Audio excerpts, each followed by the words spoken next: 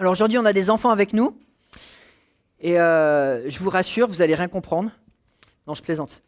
Mais c'est rigolo, avec ma fille de 7 ans, on a eu un moment un petit peu magique à sa naissance. Parce que quand ma femme était enceinte, elle lui faisait écouter un de mes CD. Donc elle entendait ma voix. Et c'était une période où je travaillais 50 heures par semaine. J'étais encore dans mes études en plus. Donc j'avais à peu près 2 heures de temps libre par semaine. Et quand elle est née, elle pleurait. Et quand elle a entendu ma voix, elle a ouvert ses grands yeux, elle m'a regardé et elle a arrêté de pleurer pendant 1 heure. Bon, c'était un moment précieux. Et après, j'allais dans un centre de réhabilitation pour des ex-prisonniers, des ex-drogués, 1 fois par mois pour prêcher. Elle venait et à chaque fois, avec ses grands yeux, elle m'écoutait tout le long sans faire un bruit.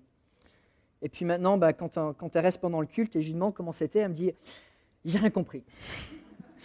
Puis après, quand je lui pose des questions, je m'aperçois qu'elle a quand même compris pas mal. Mais voilà, donc c'est pas grave si vous ne comprenez pas tous les mots que je dis, les enfants.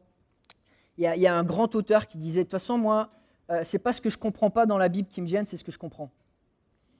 Parce que finalement, ce qu'on comprend, souvent, ça nous remet en question. Et il y a tellement de choses dans la Bible qui nous donnent des challenges. On n'a pas forcément besoin de se concentrer sur ce qu'on ne comprend pas, alors que sur ce qu'on comprend, il y a beaucoup de challenges. Ce matin, ma femme et moi, on a un petit peu le cœur lourd. Parce que hier, on a reçu des nouvelles d'un jeune qui était dans le groupe de jeunes où on était beaucoup investis quand on était aux États-Unis. C'est là où on s'est rencontrés. Un jeune qui aujourd'hui il est en prison. Et pas pour rien, il a fait un kidnapping. Et c'est terrible. C'est le 4e du groupe de jeunes qu'on a accompagné qui est passé en prison. Et là, je pense qu'il va rester pendant un moment. Et un jeune dont les parents allaient à l'église fidèlement. Un jeune qui a entendu la parole semaine après semaine. Un jeune qui a été dans nos maisons. Qu'on a essayé d'accompagner, un jeune qui a été baptisé à l'église le même jour que ma femme. Et à l'époque, j'encadrais en plus les baptêmes. Alors, je ne l'ai pas suivi personnellement, mais j'avais suivi sa promo. Et quand tu entends des choses comme ça, c'est juste dévastateur. Mais ça fait poser la question, finalement, ça veut dire quoi d'être un chrétien? Ça veut dire quoi d'être un vrai chrétien? Parce que beaucoup dans l'église se disent chrétiens, et finalement, avec le temps ou avec les œuvres, on s'aperçoit que finalement, le cœur était juste pas au bon endroit. Peut-être que c'était du mensonge.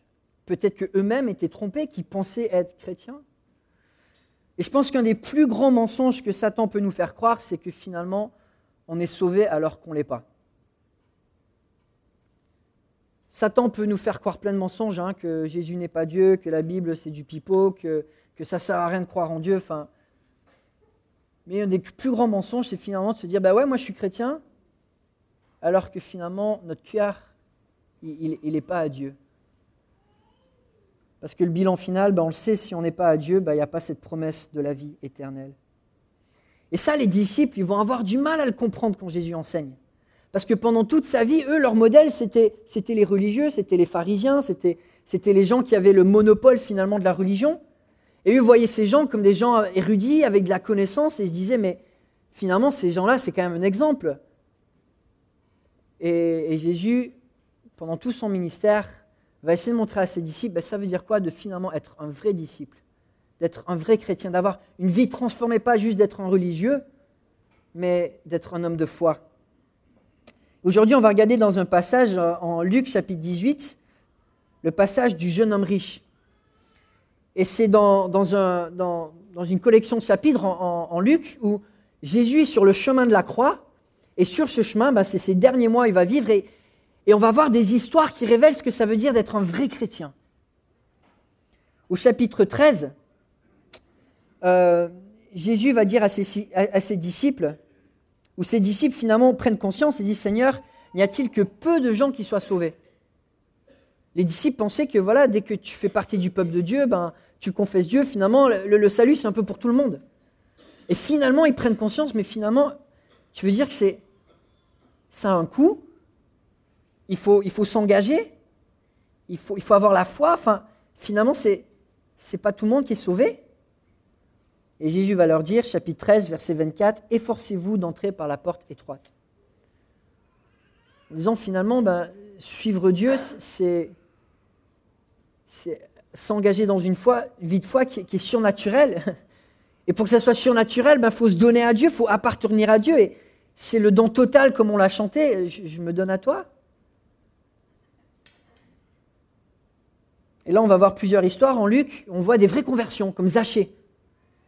Zachée qui était un homme, donc du peuple d'Israël, mais qui finalement avait fait des compromis, qui extorquait les gens pour des fins, voilà, qui était collecteur d'impôts, mais le collecteur d'impôts à l'époque, c'était des gens qui prenaient leur salaire en piquant des autres, en demandant du surplus en plus des taxes qui étaient lourdes. Et Zachée va avoir une conversion complète. Et dans sa repentance, il va donner au quadruple à ceux à qui il a volé. On voit aussi la conversion du lépreux samaritain. Une conversion finalement qui est vraiment visible parce qu'il y a 10 personnes qui sont guéries, mais il n'y en a qu'une seule Jésus les envoie vers les prêtres en disant, voilà, la loi nous dit, vous êtes impurs, allez voir les prêtres, et en chemin ils sont guéris. Il n'y en a qu'un seul qui rebrousse chemin, et en rebroussement chemin, il est écrit qu'il loue Dieu, et il crie la gloire à Dieu. Et on voit un cœur qui est transformé, qui déborde de louanges. Et là on voit un contre-exemple. Un homme, on aurait pensé finalement, il avait tout de sa génération, quoi. Il est jeune, il est riche, et en plus c'est un homme. Bon, c'était plus populaire à l'époque.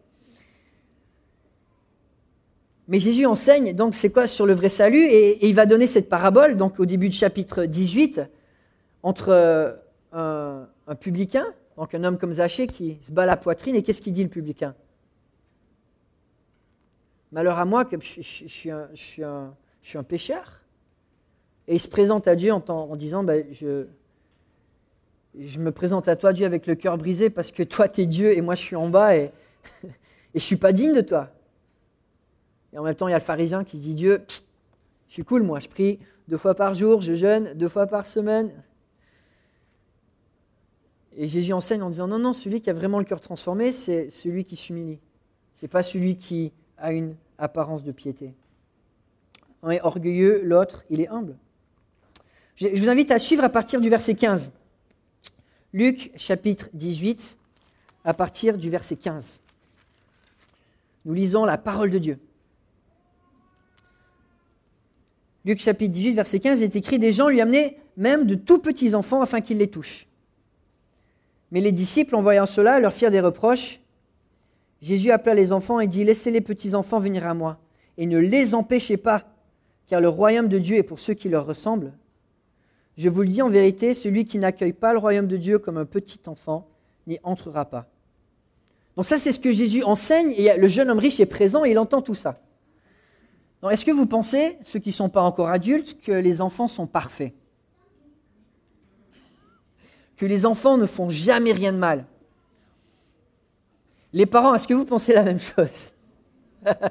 J'entends un non avec conviction d'un papa. C'est vrai, on le sait, la première chose qu'un enfant dit en naissance, c'est « moi ». Et finalement, un enfant s'est tourné vers lui depuis le début. Et c'est un apprentissage d'apprendre à un enfant finalement de ne pas être égoïste. Un enfant, ce n'est pas innocent, mais un enfant, c'est quoi ? C'est dépendant. Comme le publicain qui se bat la poitrine et qui dit « Dieu, sans toi, je suis perdu ». Et un enfant, sans ses parents, sa vie est en danger. Il a besoin d'être nourri, il a besoin d'être protégé, il a besoin d'être chéri. Et Jésus est en train d'enseigner que son salut, ce n'est pas pour ceux qui finalement pensent mériter quelque chose devant Dieu, mais pour ceux qui disent « Dieu, j'ai besoin de toi ». Comme un enfant a besoin de ses parents. Et là, on arrive au chapitre 18, au verset 18. On va lire des versets 18 à 23. Un chef interrogea Jésus et dit « Bon maître, que dois-je faire pour hériter de la vie éternelle ?» Jésus lui répondit « Pourquoi m'appelles-tu bon ? Personne n'est bon si ce n'est Dieu seul. Tu connais les commandements, tu ne commettras pas d'adultère, tu ne commettras pas de meurtre, tu ne commettras pas de vol, tu ne porteras pas de faux témoignages, honore ton père et ta mère. J'ai respecté tous ces commandements dès ma jeunesse, dit-il. Après avoir entendu cela, Jésus lui dit, il te manque encore une chose, vends tout ce que tu as, distribue-le aux pauvres, et tu auras un trésor dans le ciel. Puis viens et suis-moi. Lorsqu'il entendit ces paroles, l'homme devint tout triste, car il était très riche. Prions ensemble. Et puis ensuite, on va creuser ce passage. Oui, Père Céleste, je te remercie parce que dans ta parole, tu dis les choses comme elles sont, pour qu'il n'y ait aucun obstacle entre nous et ta gloire. Comme Matthieu nous l'a partagé, Père Céleste, tu veux nous révéler ta gloire. Tu veux qu'on puisse y goûter. Tu veux qu'on puisse y goûter éternellement. Et tu nous donnes accès au travers de cette réconciliation avec toi, au travers de ton salut. Père Céleste, donne-nous de ne pas négliger un si grand salut. Donne-nous de le comprendre, donne-nous de le vivre, donne-nous de le représenter. Et si on ne l'a pas obtenu encore aujourd'hui, donne-nous de le connaître. Parce que ce salut est gratuit en Jésus-Christ. Et tu le donnes à tous ceux qui le demandent et qui te cherchent. Merci pour cette parole. Donne-nous, Père Céleste, d'être renouvelés ce matin. Amen. Comme je disais, si on aurait demandé aux disciples, finalement, ce jeune homme riche, est-ce que c'est un bon exemple ou c'est un mauvais exemple? Et quand on regarde à ce qu'il confesse, finalement, est-ce qu'on pense que c'est un bon exemple ou un mauvais exemple? Il appelle Jésus bon, donc il est respectueux. Il est riche. Dans l'Ancien Testament, il y avait cette promesse que si tu suis Dieu, Dieu va te bénir. Donc quelque part, pour Israël, c'était un signe que Dieu avait mis son tampon d'approbation. On voit qu'il est présent quand Jésus enseigne, il pose des questions, il prête attention. On voit même qu'il a œuvré pour suivre des commandements de Dieu, donc c'est quand même noble. Et pourtant, Jésus va tester son cœur. Et s'il n'y a pas eu de transformation par rapport à cette discussion, aujourd'hui il est loin de Dieu. Aujourd'hui il n'est pas au ciel. Parce qu'il a refusé le salut de Dieu pour suivre ses propres voies. Aujourd'hui, nous allons regarder à 5 attitudes qui contredisent la puissance de l'Évangile. 5 attitudes qui finalement sont le reflet d'un cœur qui n'est pas transformé, mais qui sont aussi des pièges pour chacun de nous. Et qui nous montrent des contre-exemples à ne pas imiter. Et qui étaient importants pour les disciples à comprendre.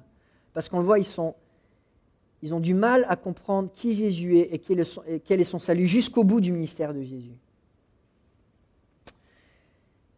Et le premier contre-exemple, la première attitude qu'on voit de ce jeune homme, c'est qu'il est manipulateur. Il appelle Jésus bon. C'est vrai que si quelqu'un se présente devant toi et t'appelle « Hey, toi, t'es trop génial !» Bon, on se sent bien. On est bien disposé à écouter ce que cette personne va dire. Et quelque part, cette personne, elle vient d'entendre Jésus enseigner et Jésus vient d'enseigner que pour connaître le salut avec Dieu, pour avoir cette relation avec Dieu, il faut être comme un enfant qui est dépendant. Il faut être comme un publicain qui se bat du cœur. Et je ne pense pas que ce jeune homme riche, il a envie de s'abaisser comme eux.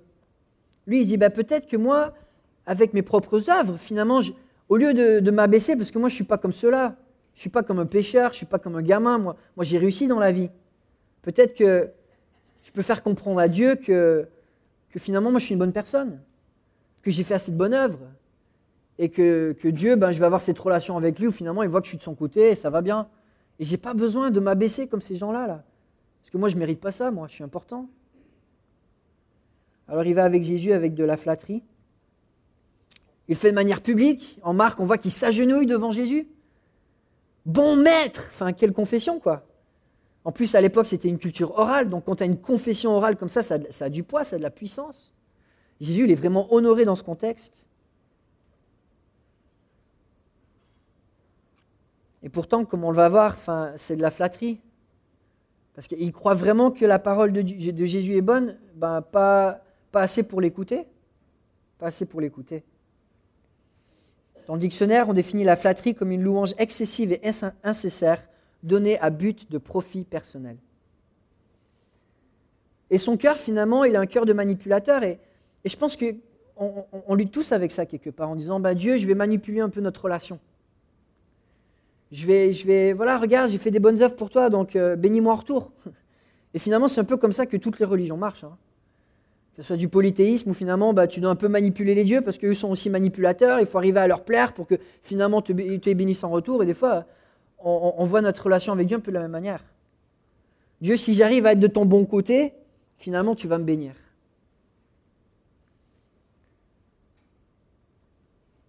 Proverbe 26, verset 28, il est écrit « La langue fausse haït ceux qu'elle écrase, et la bouche flatteuse prépare la ruine. » C'est fort quand même comme terme. Que la flatterie, ça apporte la destruction. Parce que finalement, la flatterie, ça fait quoi une relation? Ça fausse la relation, ça détruit la relation. Et une relation avec Dieu qui est basée sur la manipulation, ça, c'est pas constructif. Et c'est pareil les uns avec les autres. Quand la première relation qu'on voit dans la Bible, humaine, c'est entre Adam et Ève, et comment est-ce que Dieu appelle la femme après avoir créé l'homme? Il lui dit, je vais créer une aide, un vis-à-vis, un soutien, parce que tu as besoin qu'une relation, ça te construise. Et quand les relations, c'est pour des fins personnelles, la manipulation, c'est tout le contraire. Proverbe 27, verset 6, est écrit, « Les blessures d'un ami prouvent sa fidélité, mais les baisers d'un ennemi sont trompeurs. »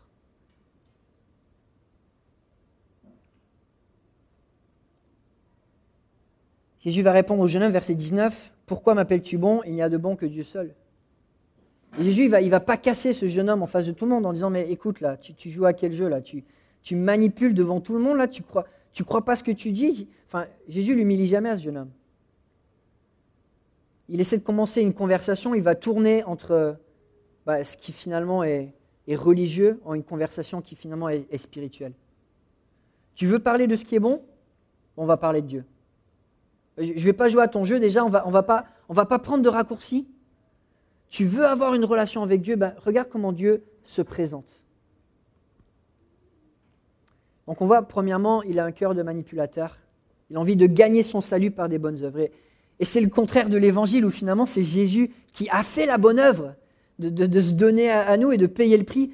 Et c'est quelque chose qu'on ne pourrait jamais faire. Enfin, je ne sais pas comment on pourrait se présenter devant Dieu et dire à Dieu, voilà, je mérite la vie éternelle dans ta présence avec des bénédictions tous les jours de ma vie à cause de mes bonnes œuvres. Enfin, on ne pourrait jamais arriver à ce résultat-là.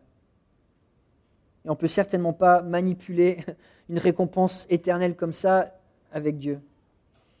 Alors il est manipulateur, puis ensuite on voit il s'élève au-dessus des autres. Jésus vient d'enseigner, quiconque s'élève sera abaissé, et celui qui s'abaisse sera élevé. Et encore, je vous le dis en vérité, quiconque ne recevra pas le royaume de Dieu comme un petit enfant n'y entrera pas. Est-ce que vous savez ce que le mot quiconque veut dire en grec? Ça veut dire quiconque. Il parle de tout le monde. Jésus fait une généralisation, en fait c'est tout le monde. Si tu veux avoir cette relation avec Dieu, il faut que le cœur soit brisé, que tu réalises que Dieu il est là, et que toi finalement, on est tous impurs. On s'est rebellé contre Dieu, on ne lui a pas donné la place qu'il mérite. On n'a pas donné l'honneur qu'il mérite, on n'a pas donné à Dieu la gloire, l'obéissance, la louange que lui mérite. Jésus fait des généralisations et lui, le jeune homme riche, dit mais moi je ne suis pas comme eux. Il se voit comme au-dessus finalement des enfants, au-dessus des publicains. Et il est en train d'écouter sans écouter.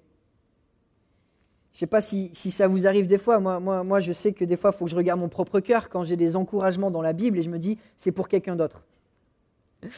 Quand je vois que Dieu m'encourage à me remettre en question, je dis ouais, cette personne-là, ça lui ferait du bien. Et que finalement, le cœur, il est tellement tortueux. Et c'est tellement facile de se placer au-dessus des autres et de dire lui, il est pécheur et d'oublier à quel point notre cœur est prompt à s'enorgueillir comme ce jeune homme est en train de le faire et de se placer au-dessus des autres. La Bible dit plusieurs fois que Dieu résiste aux orgueilleux et qu'il fait grâce aux humbles. Moi, ça me fait peur comme verset. Parce qu'on le sait que Dieu n'aime pas le péché, mais c'est un des péchés où la Bible dit que Dieu est proactivement en train de s'opposer au péché d'orgueil. On le voit dans le jardin, quand Adam se dit « non, moi je vais faire autre chose que ton plan, Dieu, je vais manger le fruit », Dieu le chasse du jardin. Quand la génération de Noé dit « voilà, nous on sait mieux faire », Dieu envoie un déluge, il détruit tout. Quand la génération de Babel dit voilà, nous on va faire une tour pour notre propre gloire, Dieu, on se fiche de ton plan, Dieu va les disperser. Le jugement de Dieu, il tombe quand on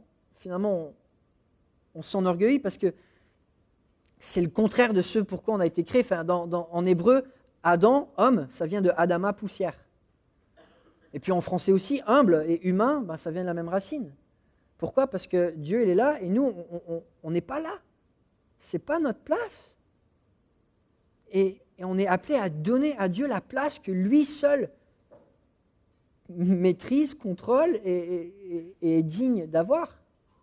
Ce n'est pas notre place. Et là, le jeune homme, il est orgueilleux et c'est la condition de son cœur. Il se voit comme supérieur à ceux autour de lui et parce qu'il se voit supérieur, finalement, il dit Dieu, je n'ai pas besoin de te suivre de la même manière que les autres. Moi, je peux prendre des raccourcis. Et il n'est pas prêt finalement à se remettre en question. Mais le plan de Dieu, ça commence avec ça. Ça commence avec nous qui disons Dieu, toi tu es là, moi je suis là et j'ai beaucoup de chemin à faire. Mais je vais y aller un pas à la fois pour te suivre. Et puis troisièmement, on voit qu'il se justifie. Il se justifie, versets 20 et 21. Alors Jésus va essayer de continuer cette conversation, pas religieuse mais spirituelle. Tu connais les commandements, tu ne commettras point d'adultère, tu ne tueras pas, tu ne déroberas point, tu ne diras pas de faux témoignages, honore ton père et ta mère. J'ai, dit-il, observé toutes ces choses dès ma jeunesse. Et là, dans la Bible, on voit les 10 commandements sont séparés en 2 parties. La première partie, c'est des commandements vis-à-vis de Dieu. Donc, d'honorer Dieu, d'avoir comme Dieu que Dieu seul, de ne pas faire d'idole. Et la deuxième partie, c'est des commandements qui se réfèrent au prochain. Voilà, d'aimer le prochain. Quand tu aimes ton prochain, tu ne le tues pas. Tu voles pas ses biens, tu ne convoites pas sa femme, etc. Et c'est pour ça, quand Jésus dit, voilà le résumé de la loi, d'aimer Dieu, d'aimer ton prochain comme toi-même, c'est le résumé des 10 commandements. Et là, Jésus, il ne va pas forcément parler des 5 commandements vis-à-vis de Dieu, il va parler des 5 commandements vis-à-vis du voisin. Est-ce que ton cœur, finalement, il est ouvert pour aimer ton voisin ? Est-ce que tu as soif d'aller vers ton voisin pour l'aimer et pour accomplir ses commandements ? Et quand on y réfléchit, est-ce qu'on peut vraiment aimer notre voisin avec le standard que Dieu nous donne ? Est-ce qu'on peut vraiment honorer nos parents de manière parfaite ? Est-ce qu'on peut vraiment ne jamais convoiter ? Est-ce qu'on n'a jamais volé ? Le standard de Dieu il est tellement haut et finalement ça nous remet en question parce qu'on sait que sans Dieu, sans sa grâce, on ne peut pas y arriver. Mais lui il se dit, ça j'ai tout fait déjà. Et je pense qu'il a quand même essayé par sa propre force de faire pour Dieu, mais son cœur est trompé.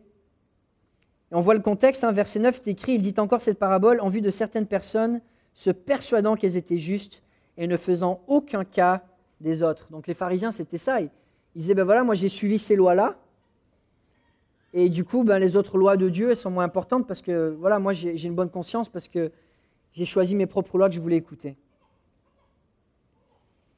Et Jésus, dans son ministère, constamment, tout ce qu'il va faire, c'est remettre en question la religiosité du peuple d'Israël. Et ils avaient une loi orale, et Jésus, dans son sermon sur la montagne, va dire « Vous avez entendu dire, mais moi je vous dis ». Il va complètement détruire le système religieux en place en disant « Mais vos lois, ce n'est pas ce que Dieu désire. Vous avez remplacé une spiritualité par une religiosité. Et c'est vide de sens, et c'est vide de puissance. » Romains 3,20 est écrit « Nul ne sera justifié devant lui par les œuvres, puisque c'est par la loi que vient la connaissance du péché. » Et on sait, c'est en connaissant ce que Dieu dit qui est bien et qui n'est pas bien qu'on se dit, j'ai du chemin à faire. Si on est confronté à la loi de Dieu, puis on se dit, c'est bon, je n'ai pas besoin de Dieu, c'est qu'on n'a vraiment pas compris.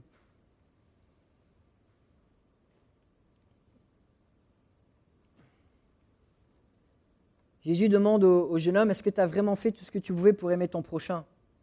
En fait, c'est ça sa question. Et le jeune homme dit, franchement, j'ai tout fait. Et alors ça vient au 4e point. Un cœur qui s'éloigne de Dieu, il ne se donne pas aux autres. Il ne se donne pas aux autres. Et là, le jeune homme riche, on va voir, il a à cœur ses propres intérêts, pas ceux des autres. Versets 22-23. Jésus ayant entendu cela, il dit, il te manque encore une chose, vends tout ce que tu as, distribue-le aux pauvres, et tu auras un trésor dans les cieux. Puis viens, suis-moi. Lorsqu'il a entendu ces paroles, il devint tout triste, car il était très riche. Et là, Jésus continue juste la conversation. Si finalement le jeune homme, il a déjà aimé, c'est pas grand-chose de dire, vends tes biens pour les pauvres. Parce que tu sais tellement déjà bien comment aimer, tu peux faire cette étape de plus, tu as déjà tout fait. C'est pas grand-chose. Tu as déjà tout fait. Et là, on voit que les deux conversations finalement clashent parce que Jésus essaie d'avoir une conversation spirituelle. Le jeune homme riche essaie juste d'avoir une conversation religieuse. Et là, ça clash parce que finalement, le jeune homme riche s'aperçoit que ça ne va pas du tout dans la même direction. Jésus, il a juste suivi le fil de la conversation. Il a essayé de gagner, de mener ce jeune homme pour comprendre. Et là, finalement, il réalise qu'il n'a pas envie de suivre Jésus. Et pourquoi ? Parce qu'il n'a pas un cœur qui a envie d'aimer le pauvre. Si franchement, il aimait son prochain comme Dieu aime son prochain, alors ce n'est pas un commandement que Dieu donne à tout le monde, mais si Dieu nous donne personnellement, ben voilà, pour toi, je te demande, devant ce que tu as, de le donner aux pauvres. Si on aime les gens autour de nous, finalement, on peut peut-être le faire. Surtout si on est comme ce jeune homme qui pense avoir déjà tout fait. Et là, il est triste. Il est triste, pourquoi ? Finalement, parce que il ne voit pas les pauvres comme des personnes à aimer, autant que lui-même. C'est plus important pour lui de suivre ses propres voies, de garder son confort, garder son influence, garder sa puissance, garder sa richesse, que finalement se donner. Et Jésus enseigne un royaume spirituel dans lequel la base, c'est l'amour et c'est le don de soi. Alors comme je dis, ce n'est pas que Jésus nous appelle tous à tout donner. Là, c'est vraiment dans le contexte du jeune homme qui pensait par ses bonnes œuvres avoir déjà tout fait. En tout cas, c'est ce que je crois.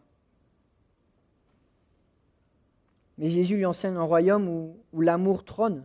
Et finalement, ce n'est pas le cœur de ce jeune homme. Il ne voit pas son prochain comme quelqu'un à aimer. Il ne voit pas les pauvres comme des personnes vraiment à aimer dans lesquelles s'investir. Et là, on voit finalement, la dernière conclusion, c'est qu'il croit en lui-même.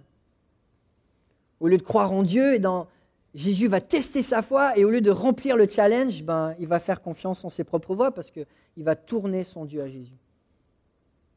Et le bilan, il est malheureux. Il va tourner son dos à Jésus. On voit comment l'histoire continue, versets 24 à 27. Jésus, voyant qu'il était devenu tout triste, dit qu'il est difficile à ceux qui ont des richesses d'entrer dans le royaume de Dieu. Car il est plus facile à un chameau de passer par le trou d'une aiguille qu'à un riche d'entrer dans le royaume de Dieu. Ceux qui l'écoutaient dirent « Et qui peut être sauvé ?» Jésus répondit « Ce qui est impossible aux hommes est possible à Dieu. » Et là, on voit un jeune homme qui était religieux et qui faisait beaucoup de bonnes choses, mais qui finalement était trompé dans son propre cœur parce que son cœur n'était pas à Dieu.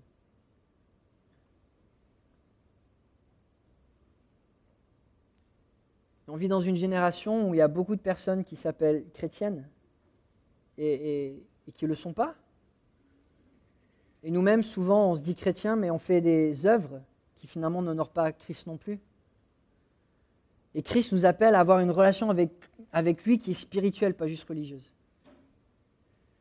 Où finalement on a un cœur qui est complètement transformé et qui se donne et qui a envie d'un challenge, qui a envie de faire du surnaturel. J'aime beaucoup comment Marc relate cette histoire. Après la confession du jeune homme riche, on voit ces paroles où il est écrit « Jésus, l'ayant regardé, l'aima. » Et il dit « Te manque une chose, va, vends tout ce que tu as, donne-le aux pauvres, et tu auras un trésor dans le ciel, puis viens, suis-moi. » Pourquoi est-ce que Jésus l'aime ? Pourquoi est-ce que Jésus l'aime ? Jésus l'aime parce que Jésus aime les pécheurs. Jésus l'aime parce qu'il aime chacun de nous, malgré toutes nos rébellions. Et parce que son amour est plus fort que notre péché. Et c'est ça qui a conduit Jésus à la croix. Par amour pour nous, il était prêt à tout donner pour qu'on puisse être réconcilié avec Dieu. Pas parce que nous le méritions, mais parce que son amour est beaucoup plus puissant que toutes les erreurs qu'on a pu faire et qu'on peut faire. On a chanté ce matin « L'Éternel est mon salut » et le salut de Dieu est tellement puissant. En même temps, on peut être trompé dans notre cœur en se disant chrétien mais n'ayant pas encore fait cette démarche. Et puis pareil, on peut être influencé en ayant un cœur manipulateur, en étant rempli d'orgueil, en se voyant comme au-dessus des autres,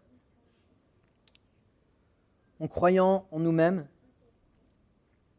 en n'ayant pas un cœur qui se donne à l'amour.